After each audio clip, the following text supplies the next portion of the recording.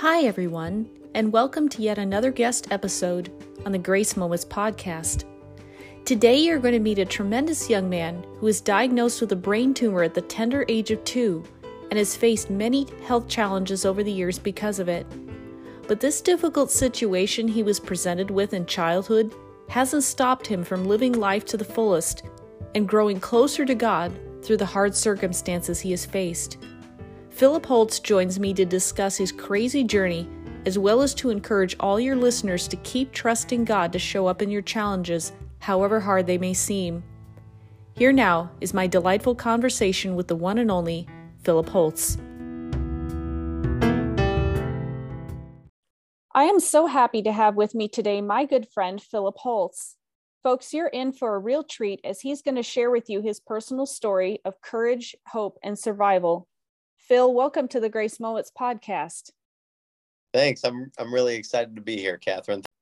Before we dive into some questions, give us a brief introduction about yourself, where you're from, what you do, and then we'll explore your story in greater depth.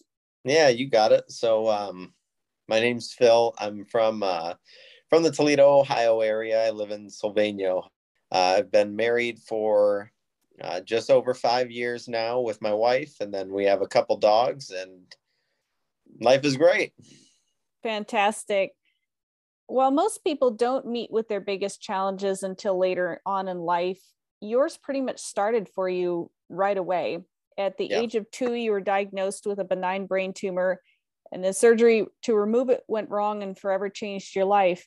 Talk us through that series of events and their impact on you and your family at such a young age.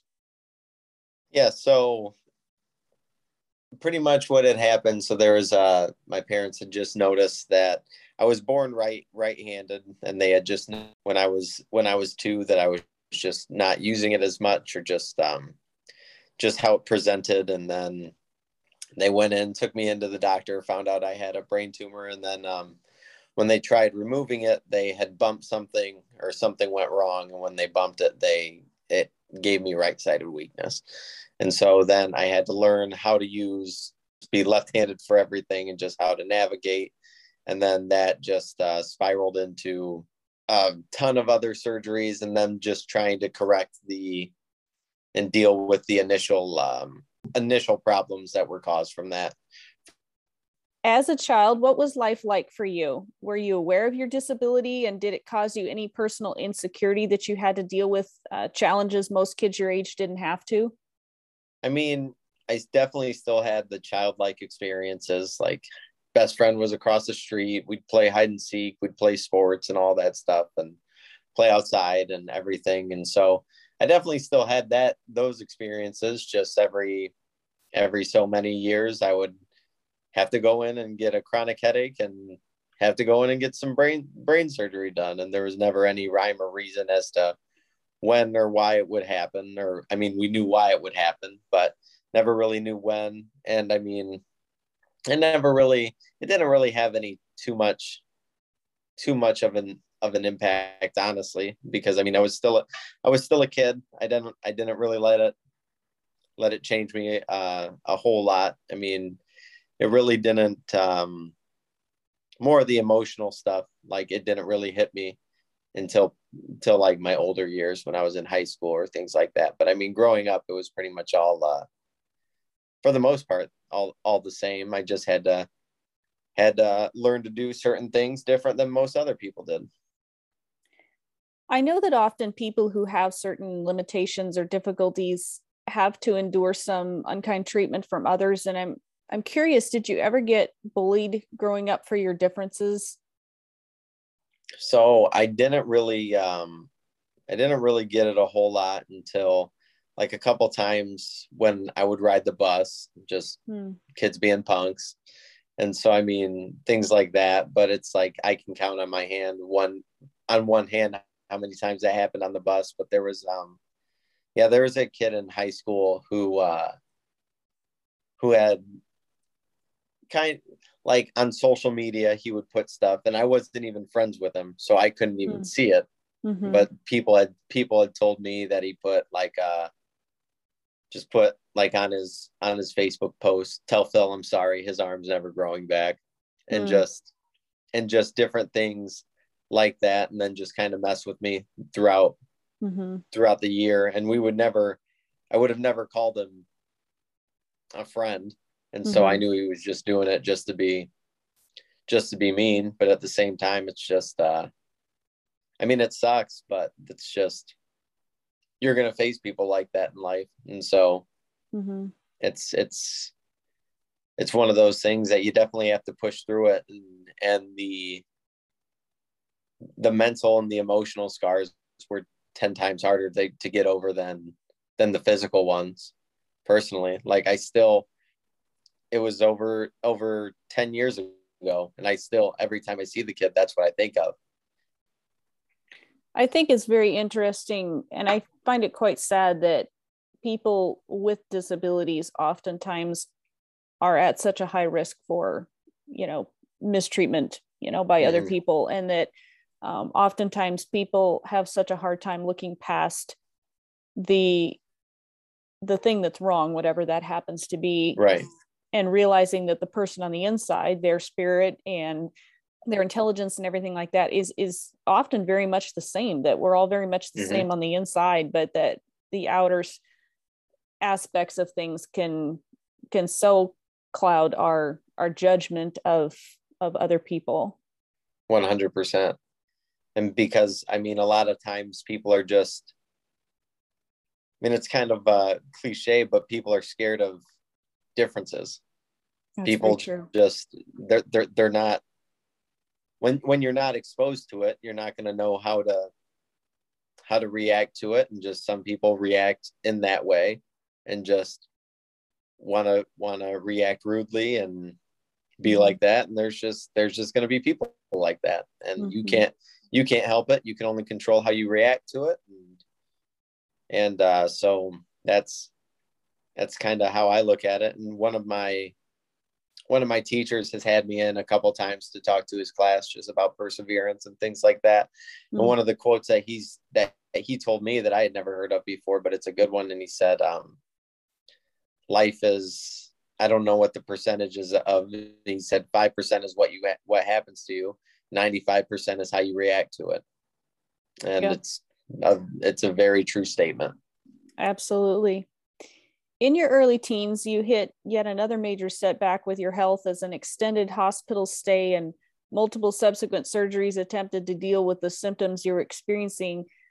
I can't imagine what it would be like as a young person to go through something like that.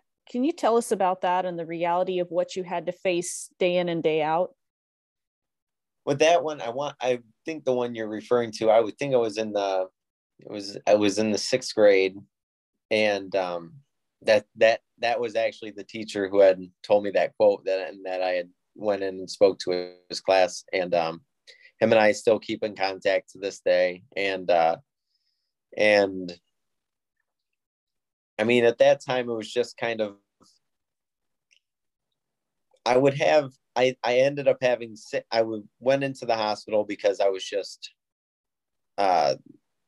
puking uncontrollably, and like, I had to stay in one spot. I had to stay still, but if I had to get up and walk even a little bit of a distance, I would immediately feel sick, and I couldn't take full strides. Like, I would just slide my feet the smallest amount at a time so that I wouldn't feel sick. And they took me into the hospital, and sure enough, my shunts went bad. And they had initially just said, yeah, it's just going to be an overnight thing. You'll be out tomorrow. And then the overnight, I remember it turned into 28 days in the hospital, and I had 7 surgeries in those 28 days, all trying to fix the issue, because there was an abscess of like pus on my shunt tubing that was in my brain. And so that was just giving me an infection, and just, I got horribly sick from it. And at that stay, I still remember my best friend at the time bringing me, him and his mom brought me in, because I loved toy cars. They surprised me and came in, and they gave me a toy car, and so I was playing with that. And then I would read books. I used to love reading books when I was a kid. And then And it was, I mean, it was it's a crazy thing to think about, because I mean, at the time they would start wheeling me and I just say, oh, where are we going? And it was to the point like, oh, you have another surgery today. And Oh. it was just, and I asked my parents when I was older, I said, why didn't you ever tell me? And they said, well, we knew that you're a worrier, and I am. And they said, we knew that you would just worry about it. And there was no point in that, because it was going to happen regardless. So put you at least in a good mindset. And they were 100% true, percent right about that, because then I'm only freaking out for the pushing me down the hallway. And at that point, I'm just like, well, there's nothing I can really do about it now. Right. And I mean, what they're doing, they're doing it because it's going to help me. It's not to hinder me in any sort of way. So, And isn't that so much of the way that we often deal with life, where sometimes the things we worry about are actually things that sometimes are for our benefit, things that are actually good for 100%. us. And that sometimes we get so stressed out and we're like, oh no, I don't want this to happen. Oh, this is crazy. And then when we actually go through it, we're like, you know what, I'm actually glad that happened. Like that was productive, Right. And you would think after enough experiences like that in life, we'd stop, worrying so much, and we kind of start learning that lesson. But it just seems like that's just a pattern, where you oftentimes dread the things that actually will help to make you better in life. Mm-hmm. Oh, and I've had that discussion multiple times with other people, because I'm definitely a confident person. I know that I'm definitely still a confident person. But when I was younger, it was, especially when I look at it now, it was bordering on the side of cockiness. But I was just a very, very confident person. And so from that standpoint, I still tell my dad and I tell Lauren, my wife, all the time. And I'm just like, I said, I'm glad that everything has happened the way that it's happened. I said, because it's made me who I am. It's how I've found my relationship with Christ. And I said it jokingly, but at the same time, it's kind of true. I said, Dad, I'm kind of scared of how cocky of a person I would be if I was completely fine. I said a because a lot of times you can have some sort of idea of how you would react. And I said, I'm scared that I would have had the mindset that you couldn't tell me anything, type of deal. So in that way, it's very humbling in that way. I guess that kind of leads into my next question was, during that extended stay in the hospital, you've talked before about how it really got you thinking about your relationship with God, and how from the beginning he had looked out for you and had his hand on your life. Take us through your spiritual journey and kind of how you discovered your faith in suffering. Yeah, definitely. It was in that hospital stay that I said, I'm here for a reason, because so many other people would have went through the same thing, and they have went through the same thing and went through all these other surgeries that I've went through, and they are either A, not here to talk about it, or B, in a much worse state than I am. And so said, I'm here for a reason, and I don't think it's all by accident. And I definitely grew up in a faith loving household with family and parents and brothers who love the Lord, and that definitely helped in my walk. And I'm definitely at a stage now, and like I said, I've been saved since I was 13, 14 years old, but I still on a frequent basis, I'm still growing, and you could relate to that. It doesn't matter how long you've been saved or had a relationship with Christ. You can feel yourself growing still on a daily basis a lot of the times. And I find myself now, like, there are certain things that didn't click with me until less than 5 years ago, because for so long, I always felt like was told, once you accept Christ, you're saved.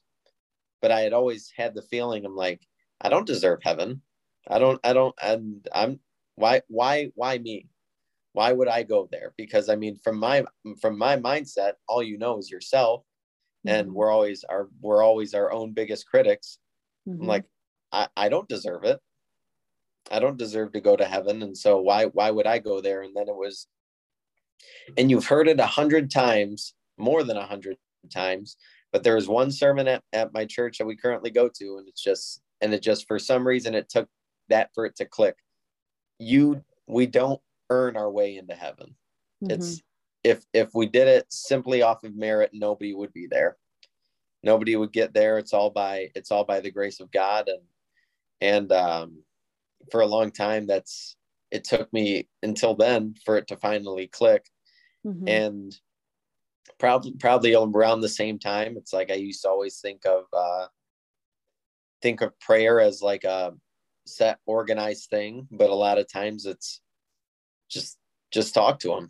It doesn't have to be eyes closed, hands folded, dear Lord, amen, thank you. It's driving to work. A lot of times I'll just drive to work and I'll just talk. I'll just talk to him and thank him and pray for the day and hope that it goes well. And honestly, I would say I still do, obviously, pray before meals, pray before bed and whatnot, but I would say I talk to him, literally just talk to him throughout the day more than anything else.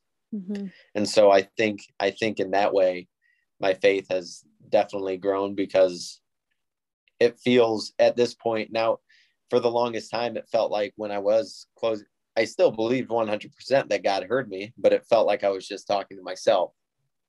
But when you look at it as like a relationship and not so much as a religion, you're actually feel like you're talking and there's somebody else who's listening to it.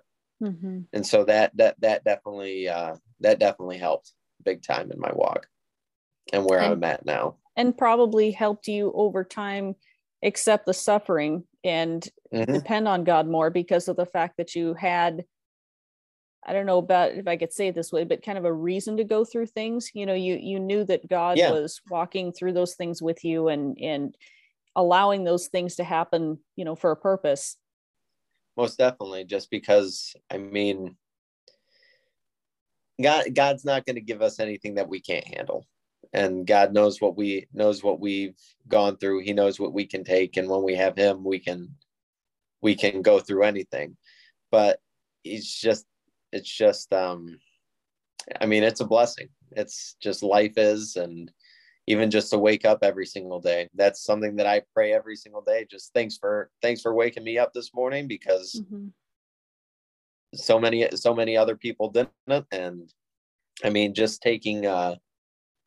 being thankful and just realizing that it's all a gift. And I would say only more recently that I just had this discussion the other day with a couple of friends, and they both grew up in the Catholic faith, and one of them still believes in the Lord, and the other one doesn't. The other one's atheist at this point, and but he's still open about the fact, like he still enjoys talking about it, and he's easy to talk to. And so we were just on that subject, and we got on the subject of death, and he had said, see me, I'm terrified of death.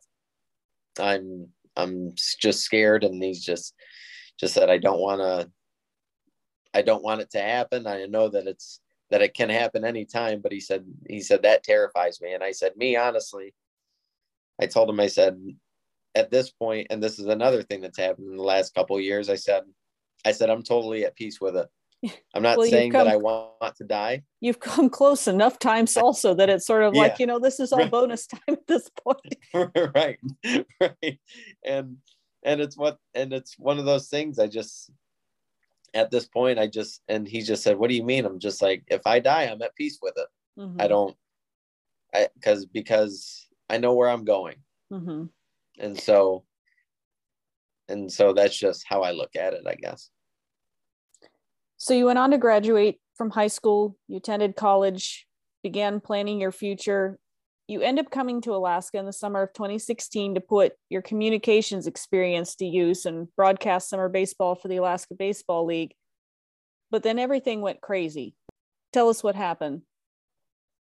Yep. So I was in Alaska, and a couple days after I had landed, got started to get a relationship with some of the players, and then started getting headaches. And I just said, no, this isn't good. I had a bad feeling that I knew exactly what it was, but I told myself, I said, I've come all this way. I'm broadcasting at least one game before I for sure start freaking out about all of this. And the one game I broadcasted, I had a constant headache the whole entire game. And my parents listened to the whole thing, and they said, you couldn't tell that you had a headache, or that you were in pain. You did great. And then I remember Chris had taken me to the hospital, and I remember my parents told me after I got back, they said, yeah, we called your host family, and we said, hey, is Philip there? And they said, yeah, he's taking a nap. Well, it's in the middle of the day, and if you know me, I don't take naps. I wake up way too early, and even if I wanted to take a nap, I rarely can. And they just said, oh, he's just sleeping. He hasn't woken up yet. And they said, oh, and my parents said, you have to go wake him up. And my host family, I mean, it's not their fault, because they didn't know that's what it was like. And he said, no, you have to go wake him up. This is not like him. They said that they woke me up and asked me simple questions. I couldn't answer them, or if I did, the answers didn't make sense. And so then they ended up taking me into the hospital in Alaska. And only, again, that a lot of that stay, what I tell people a lot, I said I was there for a month. I can count on one hand how many days I remember of it. And it wasn't until the end of it that I really remember. So the first part that I actually remember of being in the hospital is hearing my dad's voice. I heard my dad's voice, and I remember asking him, and I broke out in tears and started bawling. And I said, you came, when are you when are you leaving? Because in my mindset, I'm like, oh, he's got a flight somewhere else some other time. And he said, I'm not leaving until you're leaving. And then I started crying again, and it was just all the love I felt in that moment. And then again, it's all kind of cloudy. I remember being asked by the doctor, because after every surgery, they'd ask me simple questions, and if I couldn't answer it, probably didn't go right. And the doctor asked me, they said, where are you right now? I remember, and I said, I'm at the NFL draft scouting for the Lions. and the thing is, part of me remembers giving that answer. But so you weren't too far gone. Yeah, a part of me remembers giving that answer. But the other part of me is like, I remember that, because in my mind, that's where I was. I was at the draft. I was scouting for the Lions. So yeah, and it's just nuts. And so then when that happened, they're like, well, clearly this one didn't work. And then I remember it was after that second surgery, and they said, well, it's still not really that good. And from all my other surgeries in the past, especially recently, because before Alaska, that January, I had another surgery as well. And the surgeons had said, his brain tissue is so thin. They said it's there's not enough brain tissue there to keep on going in and doing what we've been doing. And so they said there's a procedure that we can do that he won't have shunts anymore, but there's always risk. He could bleed out on the table. He could go brain dead, 100 other things, but he has to sign this paper because it's like a liability thing. It's being over 18. And That's another part that I remember. One of the random spots, I remember signing that paper. And I remember at that moment realizing like what it meant. Mm-hmm. Like it was like, no way, I'm not gonna have shunts anymore. And then he said, he said, even if the surgery is successful and that he's a match for it, there's still a 50-50 chance his body will reject it. But if he's good for 3 days, he'll be good the rest of his life. And then those 3 days passed and I was good and been good ever since. And it's a blessing beyond belief.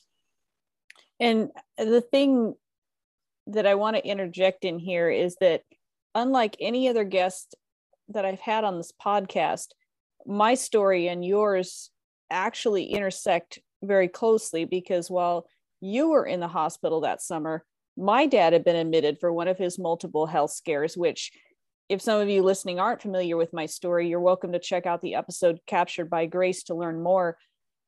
So just as you faced another unexpected surgery and hospitalization, so did my dad. And so we were actually in the ER literally hours before you went into the ER. And so we were all there at the same time with everything going on. And we just like walked out of the room in the hospital and saw your host parents there. And we're like, did you guys hear my dad was in here? Like, where are you? They're like, no, we're in here for Phil. And prior to your hospitalization, you and I, because the fact that I was around the team doing a lot of work, we'd struck up a connection. And so we'd sort of built a working relationship. And so I remember just thinking, oh my gosh, what's wrong with Phil? And so, as chance would have it, both your room and my dad's room ended up side by side in ICU.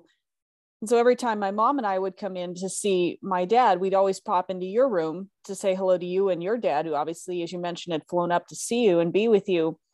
And so I clearly remember going through everything that was happening with you and with my dad at the same time.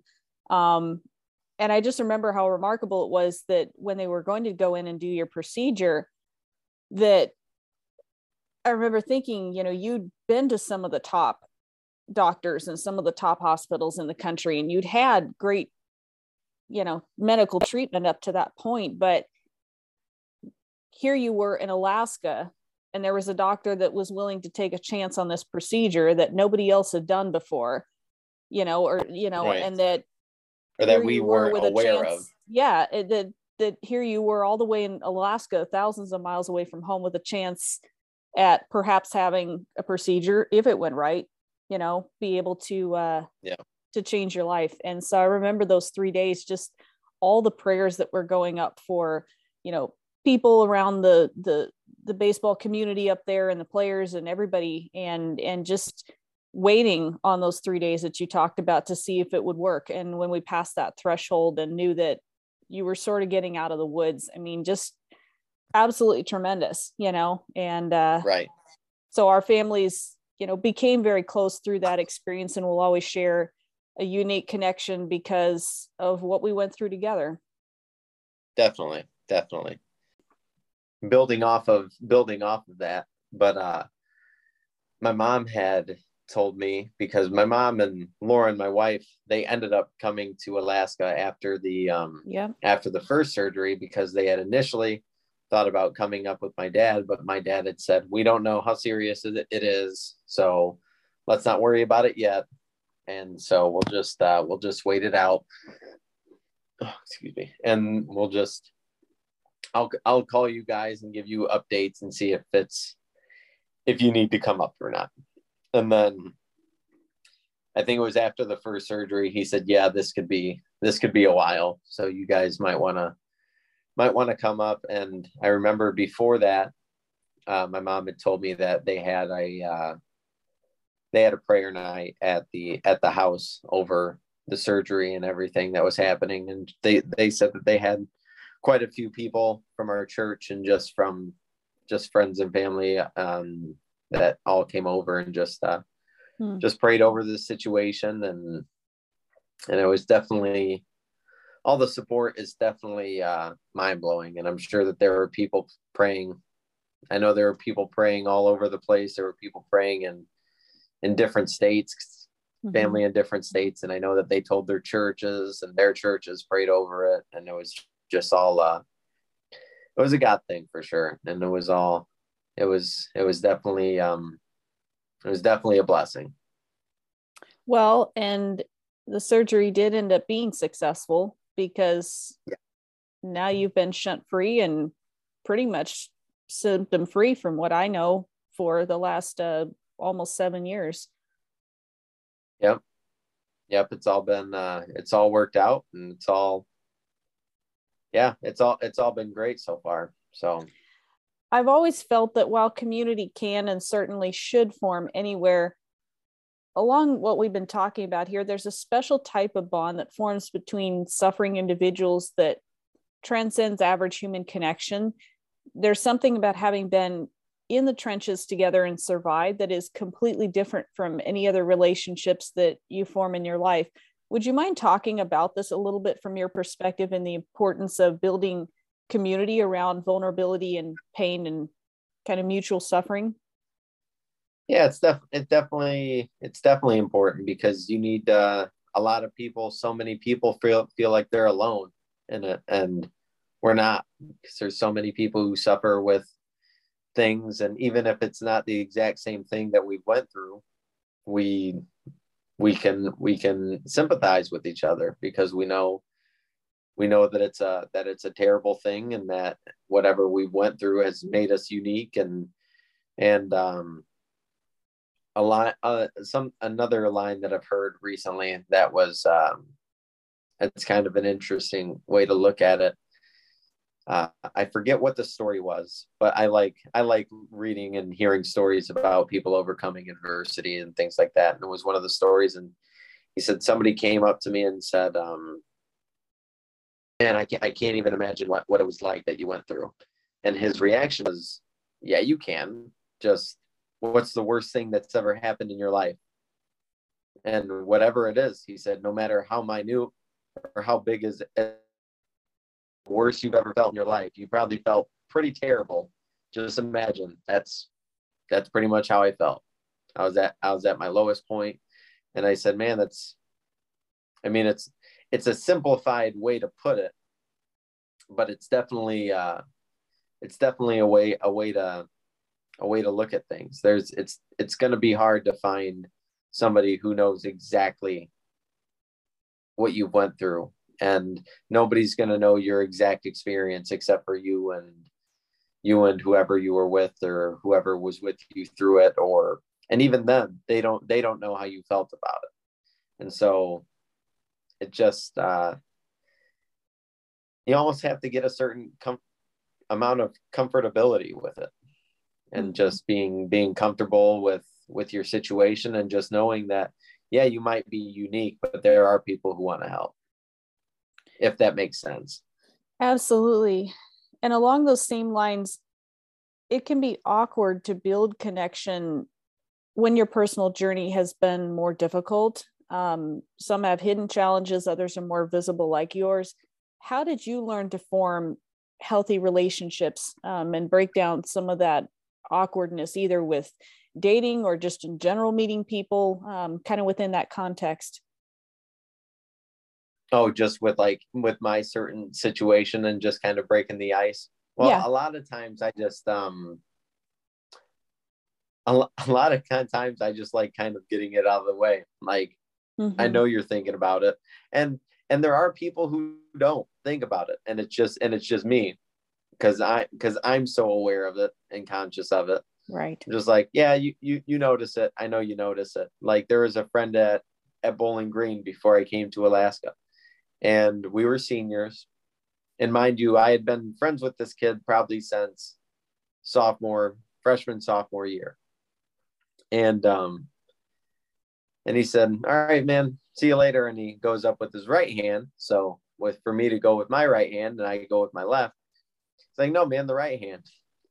I said, forget you, Jordan. You know that I can't. And I was chuckling. I was laughing at it, because, I mean, if we're friends, I don't mind if you joke about it, because you have to make humor of it. Otherwise it's too depressing. And so I said, forget you, Jordan. You know that I can't do it with that hand. And he said, why not? I said, Jordan, you know that I'm handicapped. And he said, and he's 100% genuine. This kid doesn't have much of a poker face. And so he said, what do you mean? I said, dude, look at like my hand difference, and like look at, I guess I never noticed it before. And he's 100% honest. And I said, and I was so genuinely confused at the time, and I remember my reaction. I had said, I mean, thanks, but how did you not notice it?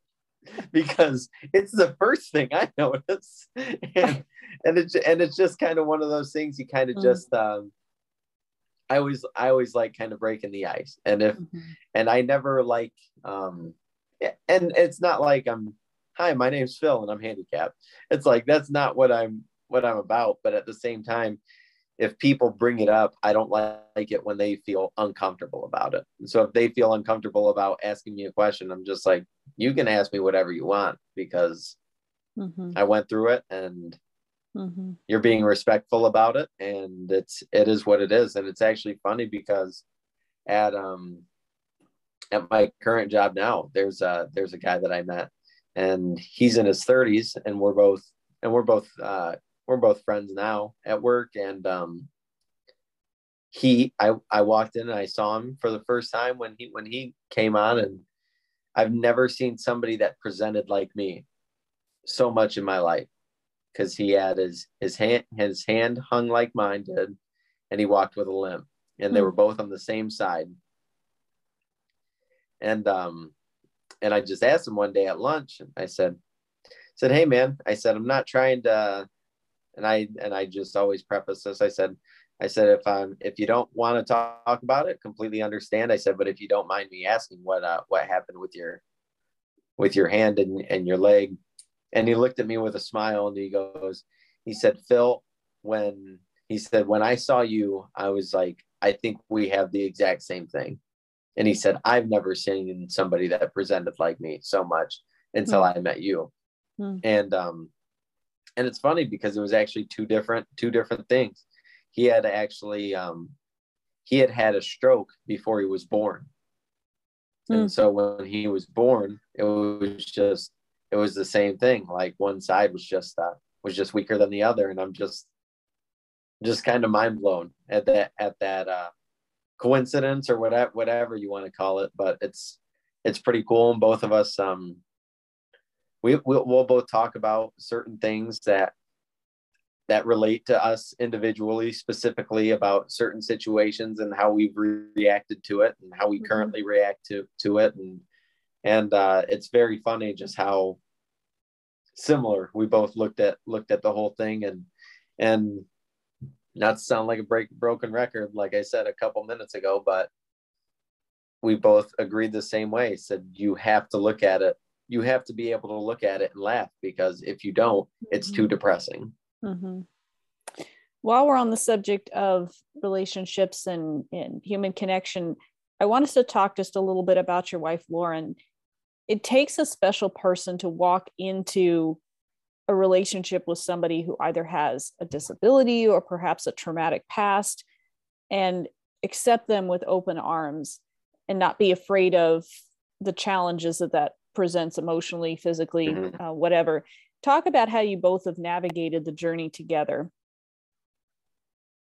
Yeah, so with so Lauren was actually she was my first girlfriend, and there were girls in the past that I had crushes on, and there were some that I had learned that the reason why they didn't like me back was because of my hand, and they just didn't, whether they didn't want to be associated with it or just weirded out. And so with that, or just somebody saying, oh, I can't, I'm doing this instead, and then find out they're doing the thing that I asked them to do with me, but it was just never with me. So for the longest time, I just always felt just like out of place. Like, I guess I'm just not gonna for the longest time, I said, you know what? I guess I'm just going to be alone, because I'm the type of guy that for the longest time, I always had a crush on somebody.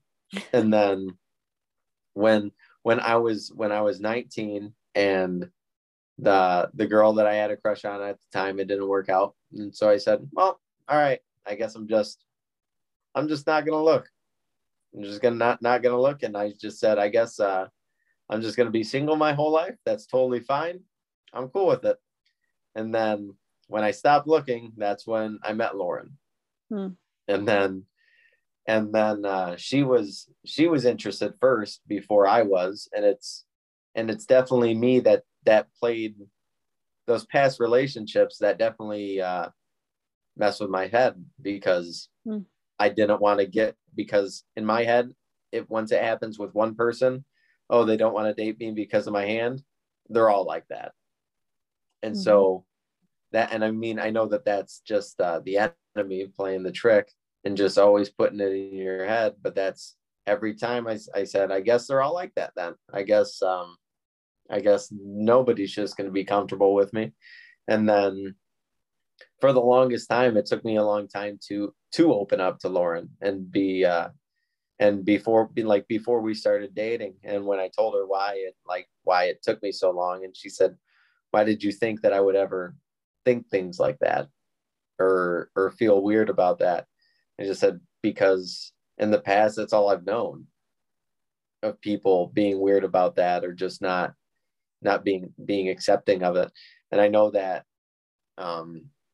with her, she never felt that way, and it was definitely a blessing. And I know that with her now, she's an occupational therapist, and I had my situation. She had seen my relationship that I had built with my therapist, and I know that had played a role in her going into that field. And so that's definitely was definitely a cool thing. No, and I was definitely a huge blessing having her in my life, for sure. And then it was just all a small world when I found out that Lauren's brother and my brother were best friends, and they were actually roommates.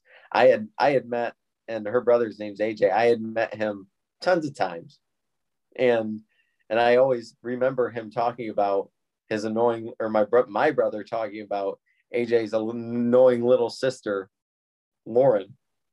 and then when we had a conversation, the first thing I said to her, I said, this is going to sound really weird, because we were in the same class. I always thought she was attractive, but I never wanted to make the first move, or I was always, if I liked a girl, want to talk to her, because I'm just a shy person when it came to that. And we got put in the same final group project. And when that happened, I was like, oh, thank God. Because now I'm forced to talk to her. So this will work out well. And we hung out once, and then we just never stopped. And it was funny because the first thing I said to her, I said, this is going to sound really weird, especially if it ends up being the thing. She's like, what? I said, is your brother AJ? And she gave me the creepiest look. Or I said, are you related to AJ? She said, he's my brother. Why? And I started laughing. I said, your brother and my brother are best friends and roommates. And she's like, this is your brother? I said, yep, that's my brother. And then just all made it easy from there on out. But yeah, it was definitely a crazy way it all happened. But something I'm extremely passionate about is helping people to notice the incredible contribution those who have walked a more challenging path can bring in terms of perspective and wisdom and attitude. What are some ways that you feel people can learn to make space for those survivors in their midst and tap into their positive contribution? You just got to talk to them. And just because so often, I mean, as simple as that sounds, and a lot of times we I don't know, we look at people who are different, and then just I don't know why it is, but a lot of times we'll just be like, oh, I guess I'm just not gonna strike up a conversation. I'm not going to bring this up or bring that up, but it's just to me, the most genuine thing is just when they ask you genuine questions and just, they just genuinely care about you, and not so much like what your quote unquote issues are. They'll just, what do you like to do for fun? What is this? What is this? What are your hobbies? What do you do? What do you like? And not talk to me like you would talk to anybody else. Don't talk to me and ask me different questions that you would ask somebody else who presents as 100% quote unquote normal. Like just I don't know, no, normal conversations, I guess. And I mean, you can bring up, like I said, I like talking about the things that had happened to me, but don't be as simple of a way as it is to put this, just don't make it weird. Just don't bring it up and make it weird. Just be natural and ask me the question like you would ask anybody else. You're coming up on 6 years since you received that miracle surgery while visiting Alaska, and you're actually planning on returning to Alaska this summer for a vacation and to remember what took place for you personally here. In your view, what is the importance of commemorating those miracles in a person's life and recalling the times when God showed up big? And how does that boost a person's faith for the future? I mean, with me, I mean, a big reason why I want to go back to Alaska is just the fact, it's almost like a metaphorical way, in just like, you didn't break me, like as in Alaska, just like, I'm gonna come back and I'm stronger than ever, and this didn't take me out.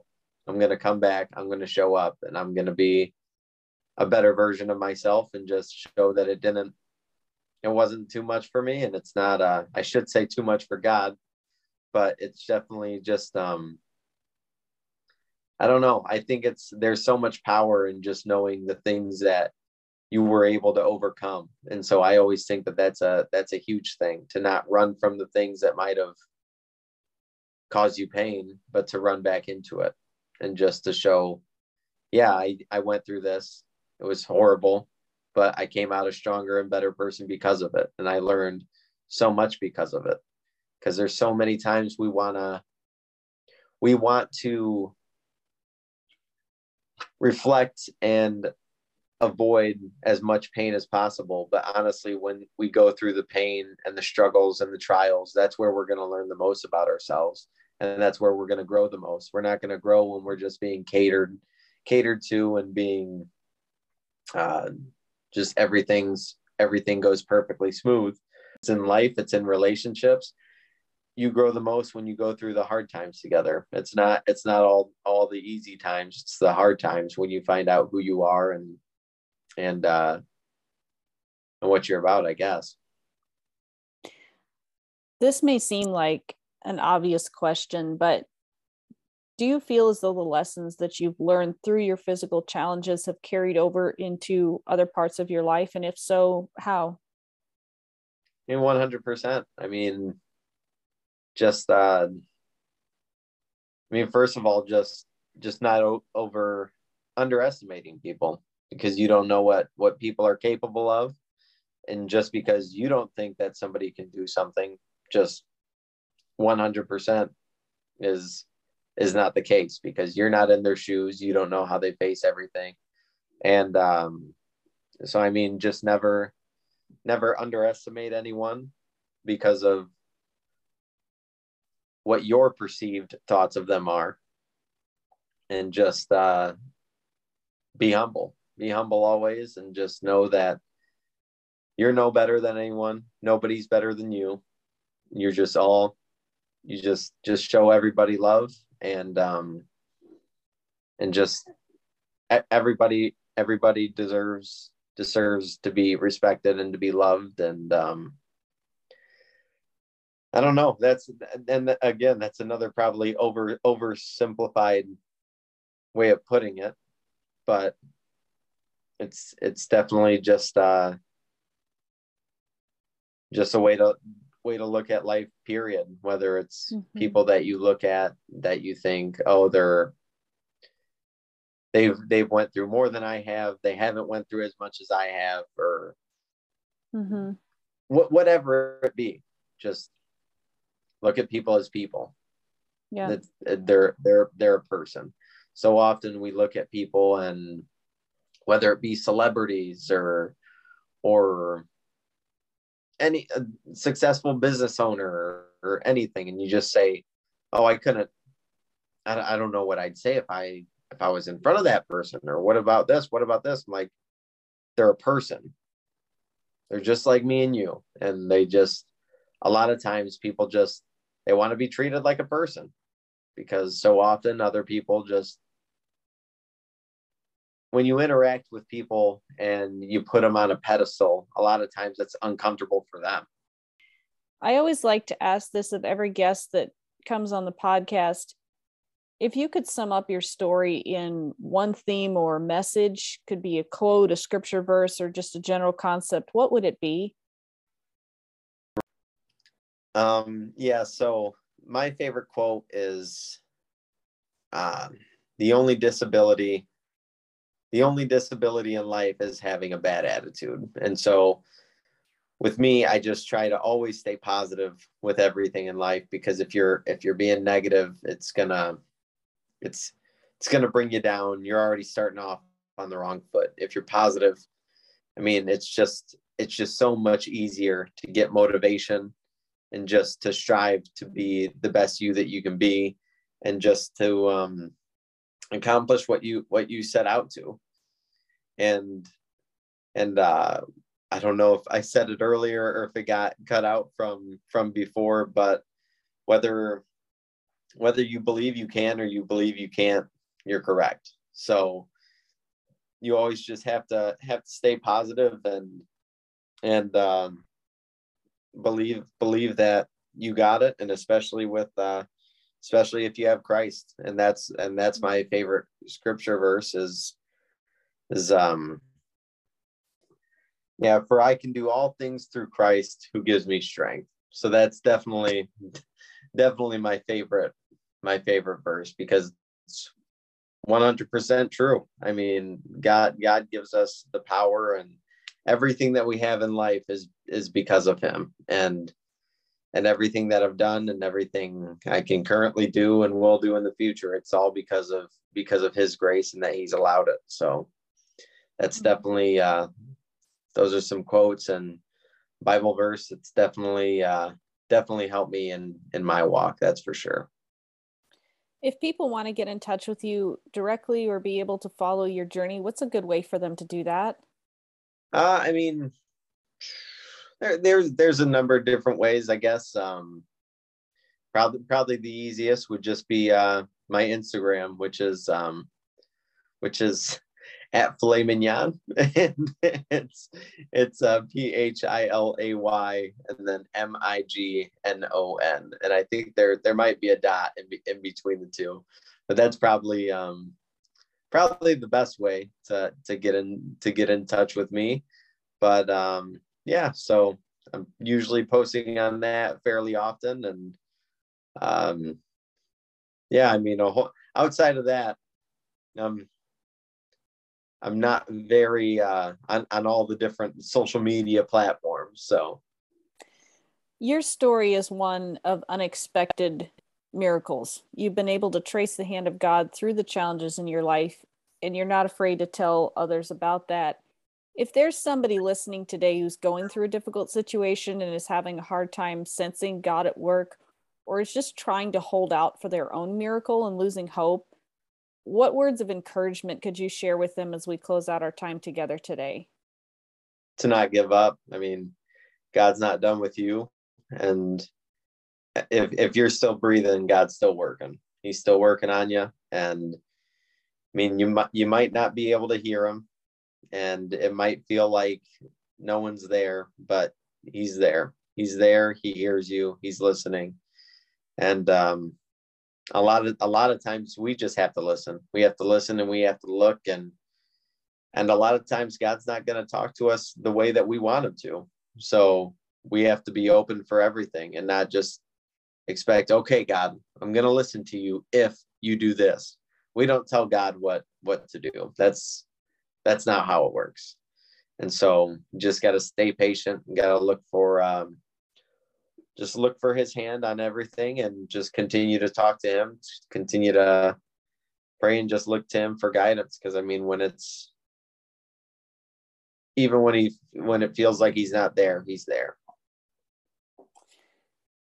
Thank you, Phil, for joining me on the podcast today. It's been a pleasure, and I know you'll continue to inspire many more people with your story. Yeah, no problem. Thank you so much for having me on. It was a blast.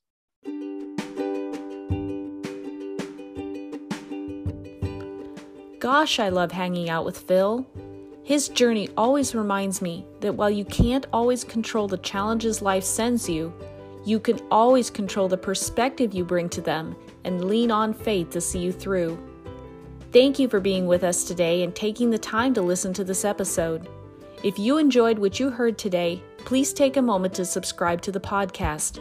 If you want to get in touch with me, please reach out via social media on Twitter, Instagram, Parler, and MeWe, as well as on my weekly blog, www.graceopens.blogspot.com.